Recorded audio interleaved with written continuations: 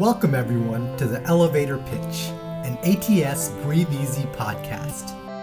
On this podcast, we talk to the scientists behind innovative new studies to get their elevator pitch, the big picture story behind their research. Importantly, we explore how these studies can change the way we care for patients in the ICU. Dr. Singh, could you introduce yourself to the listeners? Yeah, thanks so much for having me. My name is Garandeep Singh. I'm a faculty member at the University of Michigan. Clinically, I'm a nephrologist, but I hold a bunch of titles because I have several different appointments. My primary appointment is actually in the Department of Learning Health Sciences at the University of Michigan, which kind of focuses on blending informatics and implementation science. I hold an operational role where I help oversee our health system's implementation of predictive analytics and machine learning. And then, I run a research lab focused on kind of this space of developing AI models, but also kind of evaluating and thinking about implementation-related issues around their use in clinical practice. Today, we're here to discuss your study, External Validation of a Widely Implemented Proprietary Sepsis Prediction Model in Hospitalized Patients. The results from this intriguing study were published in JAMA IM last year. Dr. Singh, could you give us your elevator pitch for the study? The way we got into doing this study is that operationally, we wanted to understand how well sepsis model could help us risk stratify our patients with sepsis and to basically deliver early treatment to them. We had some active quality improvement efforts going on here. And so in my operational role, where I oversee our clinical AI governing committee called the Clinical Intelligence Committee, we had gotten kind of communication with our hospital sepsis committee to basically help them think through how this tool could be used and how well it was currently being used with the kind of operating threshold that we had for generating alerts. What we ended up doing was we took a cohort of patients over about an 11-month period. We took prospectively calculated scores, but we looked at them retrospectively across about 28,000 patients and a total of 38,000 hospitalizations. And we looked to see how well this score could predict the onset of sepsis. And when we looked at the ability of this score to identify those patients, we tried to figure out how well is it doing in separating those patients who are going to have sepsis from those patients who won't. We looked at the model's discrimination and calibration, trying to figure that out. The model had an area under the curve of 0.63, which means that 63% of the time, when you take a patient who has sepsis and a random patient who doesn't have sepsis, the model gives a higher score to those patients who are going to develop sepsis as compared to those who aren't. Interestingly, when we looked at the 3-hour period after you develop sepsis, and we include those scores in the model does much better, and it has an area under the curve of 80%. And the main reason we tried to do these two analyses was to illustrate issues around implementation and also to try to harmonize our results with other evaluations of that model that have been done previously. That's great. There's a lot to dive in there. You mentioned harmonizing the results with previous results. And so one of the things that kind of stands out in the study is the big discrepancy that you noted in the AUC compared to prior reports. And what do you think accounts for this discrepancy? So there's really two things. One is that you have to pick how you define a time zero when you're dealing with any of these kinds of early warning system scores. Because once that time zero happens, that both defines that a patient has had the outcome, but also that further scores at that point probably may not be relevant because you already know that the outcome has occurred. But the big difference, I think, is that in prior work, folks had not excluded scores from after the onset of sepsis. And so that largely drives the discrepancy. As a clinician, if you're like, well, what does that mean? Here's what that means. So the sepsis 3 criteria for sepsis includes antibiotics as part of the outcome definition, which means that once you have met the outcome definition for sepsis, you are on antibiotics. Similarly, the CDC criteria also includes prescription of antibiotics as part of the outcome definition. So if you're taking scores from after you've met the outcome, then you're actually including scores from the model in your calculation that have happened after sepsis was diagnosed, or in other words, after antibiotics were started. So you're not telling the clinician anything new that the clinician doesn't already know? Essentially, I think that's the general idea, is that if you're taking predictions from after the patient's on antibiotics, even if those were newly started, of course, the model is going to think that you have sepsis, you just started antibiotics. And what makes it particularly tricky with this model in our evaluation was that although we didn't realize it at the time, antibiotics are a predictor in this model. In fact, if you prescribe antibiotics, someone's sepsis score will go up. The way the model was trained, it was trained to predict starting of antibiotics. There's not an easy solution to how you handle this. On one hand, you do want to predict, who has the outcome. And in the case of sepsis, where you can't use the, existing rule-based mechanisms in real time, having a sepsis label, even after the fact and closer to real time, may be relevant. So I've had some great conversations with Epic, and one of their recommendations, which I think is a good recommendation, is that they are encouraging health systems to disable alerts when the sepsis has already been recognized. But I guess all I would say is I completely agree with that. But then ideally, when you evaluate the model, you should also ignore those predictions after that time point as well. And I think that basically accounts for reported discrepancy between our reported findings. That kind of illustrates the tricky part about AUC as the be-all and all kind of measure of the performance of the model. And in your paper, you kind of had other metrics that you used to judge the clinical relevance of the model. Can you tell us more about metrics besides AUC that are important in evaluating these types of models? Yeah, so as you allude to, error under the curve is not the end-all be-all. It's often one that people hone in on because people are used to reporting high AUCs. And so when you get a really high AUC, people often will kind of hone in on that. But really, there's kind of three types of evaluations that we'll often do when it comes to these kinds of models. One is kind of a holistic evaluation of, can the model sort people who are high risk from those who are low risk? And that's where the AUC comes in. There's been great work published to show that just because you have a high AUC doesn't mean it's a useful model. And similarly, you can have a useful model even when the AUC is low, depending on the way that you want to use it. The other kind of holistic thing that we look at is calibration. So one way in which a model can have a really high AUC or error under the curve and be a not useful model is if it's very miscalibrated and if you're relying on the actual predicted probabilities themselves for decision making. So you can imagine how you've got one model where it gives you a score of 10%, and let's say you have the outcome, it gives a score of 8% to someone else who doesn't have the outcome.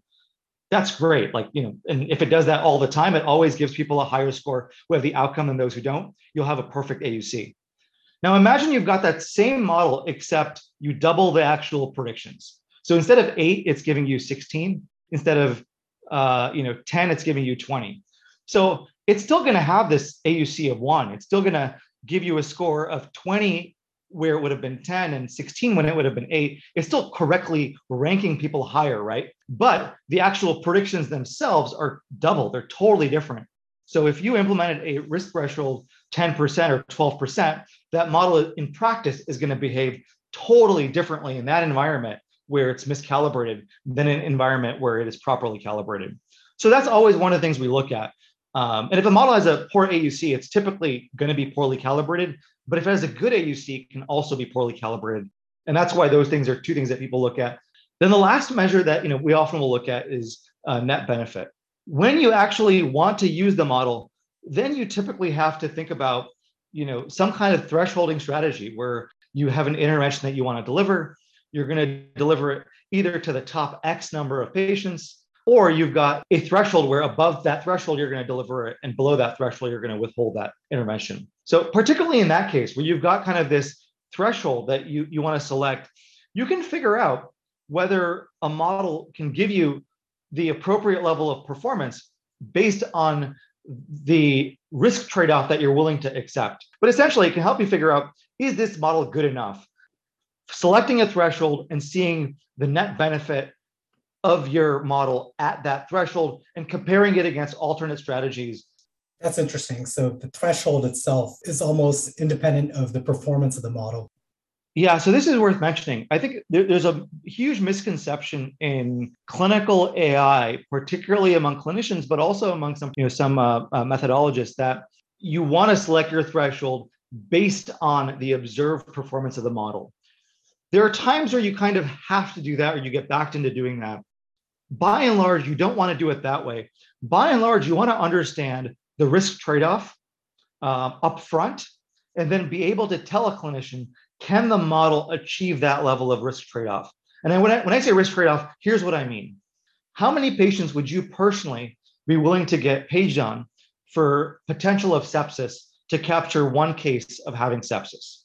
If you told me I'm willing to see 20 patients, if we can capture one patient with sepsis, then I would say the appropriate threshold to set for that model is 1/20 or 5% based on decision theory.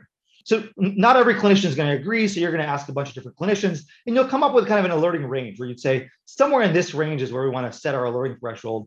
And you might even be able to tailor it for different clinicians if you wanted to. The idea isn't that you use the model and then see, can the model deliver on that? The idea is you set that up front and you see, can my model achieve what I needed to achieve for the model to be useful to me? That's great. I think that really emphasizes the importance of clinician buy-in from the beginning of model implementation itself. Because if you ask clinicians what they'll say they want is they want 90% sensitivity. What they don't say is, so if you got alerted on everyone, that model would have 90% sensitivity, but it would be completely useless. So typically, clinicians are very good at saying they want 90% sensitivity. They're not as good at saying what trade-off they're willing to accept to get that 90% sensitivity. So having that conversation up front, we've definitely found that to be really helpful, helping guide clinicians in kind of upfront before we even do kind of any evaluation. And along the lines of kind of bringing clinicians into the mix upfront and just kind of having open communications, one of the themes that stands out in your work, in this paper, the Annals of ATS paper, the JAMA Network Open paper, is this call for transparency. Can you tell us what transparency means to you in the context of predictive algorithms? People can hone in on different aspects of transparency. And I think the very basic transparency that I think we need as a research community, as a clinical community, is just what variables are going into my model. And I think when we're using these models, we're accountable to the end users, and we might be the end users in the sense that we're the ones interacting with many of these models, particularly early warning systems. But we're doing that, to try to improve care for our patients. I really feel like in healthcare, any model that you're using, at the very minimum, what predictors go into it needs to be an important thing. And if you think about it, right, in the nephrology community, we've had, like a months-long discussion on whether race should be included in a model to predict your, glomerular filtration rate, which is like a very minimal, like 4-variable model. And that's taken like 6 months at the very minimum, maybe a year to sort out as a community. But with a lot of these kind of early warning system models, there's like 20, 30, 40, 50, 60 predictors. Clinicians don't most of the time realize, what even goes into the model. So I think to me, that's the most important level of transparency. Ideally, yeah, it'd be great to know how things are weighted. What's the functional form of the model? Is it, a regression model? Is it a gradient boosted machine? What is it? But I actually think, there's model transparency, like, is it a black box model? Is it, what is it? But I think that the level of transparency we actually need to start with as a community is what is going into each model, and make sure as a community we agree that the things that are going into the model are not only important for the prediction, but are kind of things that we would be comfortable making decisions on the basis of. And I think there's many times where there are predictors that improve the model, but we would never be comfortable allocating care based on those factors. So, those are the kinds of discussions I think we need to have well before, these models kind of show up as things we can turn on. I completely agree. I think, transparency is essential to build trust in the model and adoption of the models, and just to know what we're actually going to be using it for. Do you think transparency is essential for the performance of the model itself? So here's why it might be. There are times where we are putting stuff in models that is very, very much related to the outcome itself. When you think of especially early warning systems, like predicting, which patient is going to end up in the ICU, if you really rewind back clinically and think about, the different things that happen that get documented in the electronic health record, many of those you have to really carefully think about, is this something that should go in my model? Is this fair to include? So what's the first thing that happens upstream from going to the ICU? An order gets put into transport that come and transport this person, or, to the SWAT team or to the nursing team to transfer that patient over. Before that, there might be a code. Before that, there might be a rapid response. Before that, someone might have checked an arterial blood gas. And I think at each one of those steps, you have to think about, is that fair to put in the model? Is that something that indicates this person is on a one-way train that can only end up in the ICU, and it's kind of not fair to include? Especially if you put call for ICU transport, that's going to be a perfect predictor of ending up in the ICU, but it's not going to be a helpful thing to put in the model. So it's important to know those kinds of things are in the model, so that when someone tells you the performance is XYZ, you can take that into context of what's going into it. Those are great points. And, also thinking about the nature of disease changing, it would also be important to know what's going in the model. And one of the things I wanted to bring up, this phrase I saw in your JAMA Network open paper, data set shift, in terms of what could be causing models' performances to change in the current COVID-19 pandemic. It's a fascinating concept, but I've never heard that phrase before. Could you describe the concept of data set shift? Yeah, so I think many folks in clinical medicine may not be familiar with that term. There is a term that I think more people are familiar with on the informatics side, which is calibration drift, which is a related concept, but not the same exact thing. But it might help to start with calibration drift before I talk about data set shift. So the idea is if the rate of an outcome goes up, there is a chance that the model will be under predicting the level of risk for the same set of patients because the environment has changed. And in that case, the model can still do a really good job of figuring out, who's sick from those who are not sick, relatively speaking. Like, it's still correctly sorting them. The AUC is great, but the calibration kind of drops off over time and it gets miscalibrated. So that concept we refer to as calibration drift.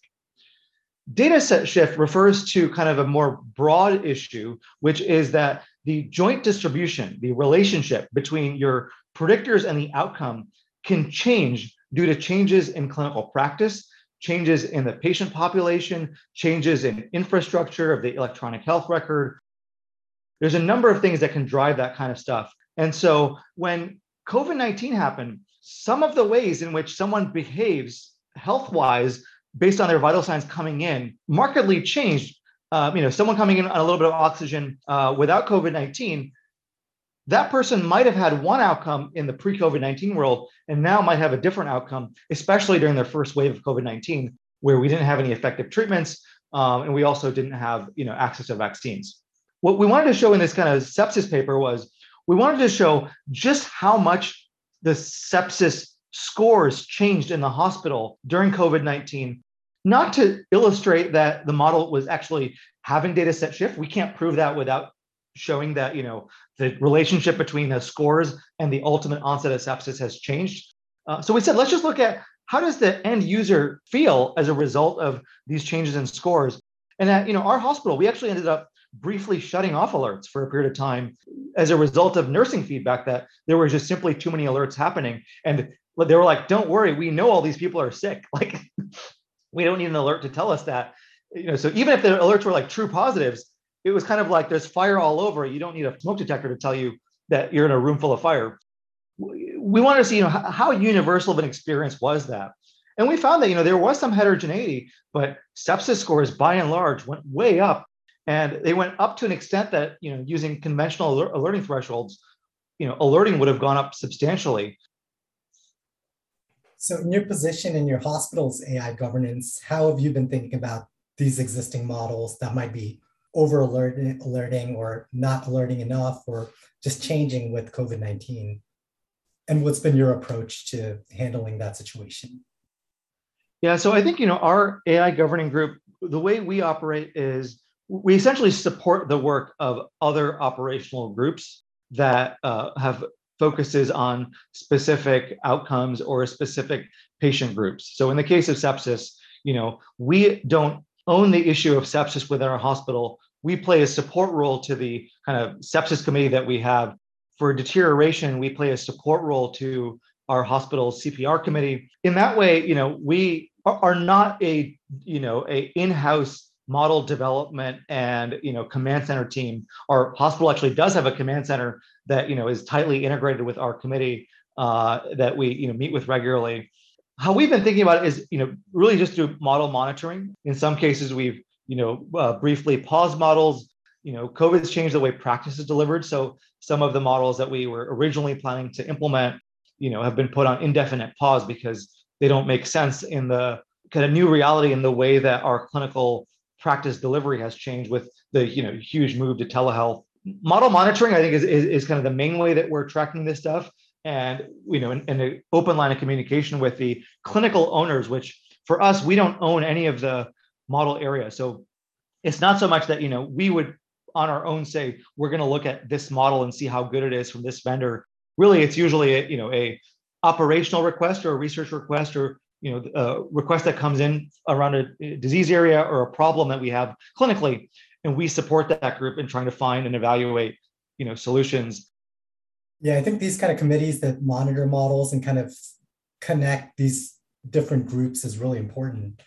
And one of the big takeaways I get from your work is that there's a lot of algorithms out there. There's a lot of models doing a lot of different things. And what we need to start doing now is testing the effects of algorithm implementation prospectively in the real world. So what's your advice to implementation scientists out there? So I think my advice wouldn't be to the implementation scientists. It would actually be to the clinicians, is to work with an implementation scientist. I think, most clinical researchers are not equipped to kind of figure out what are barriers to implementation and design an implementation in a smart way, and to then, design a study design in a smart way that lets you figure out whether, if your implementation fails, that it actually, in fact, did fail. I think implementation science has been a kind of under-recognized area as kind of its own science. Many times folks within informatics think that implementation science is kind of a branch of informatics, but there is a solid, field of study around implementation science. So partnering with folks with that expertise is how you get these quality, papers like the one from Gabriel Escobar and Minnie Liu out of Kaiser. I think, these high quality studies will only be able to happen with that partnership. And so, we have a translational group within our health system or within our university called Precision Health that has an implementation work group that I chair. And so that group, we're trying to think of how do we pair up researchers with implementation scientists to kind of carry out this kind of work in a high quality manner. Dr. Singh, this has been a great discussion. Thank you for being on the podcast, and I look forward to more work like this from you in the future. Yeah, thank you so much for having me. I appreciate you and colleagues at ATS. Thank you. Thank you all for listening to the Elevator Pitch.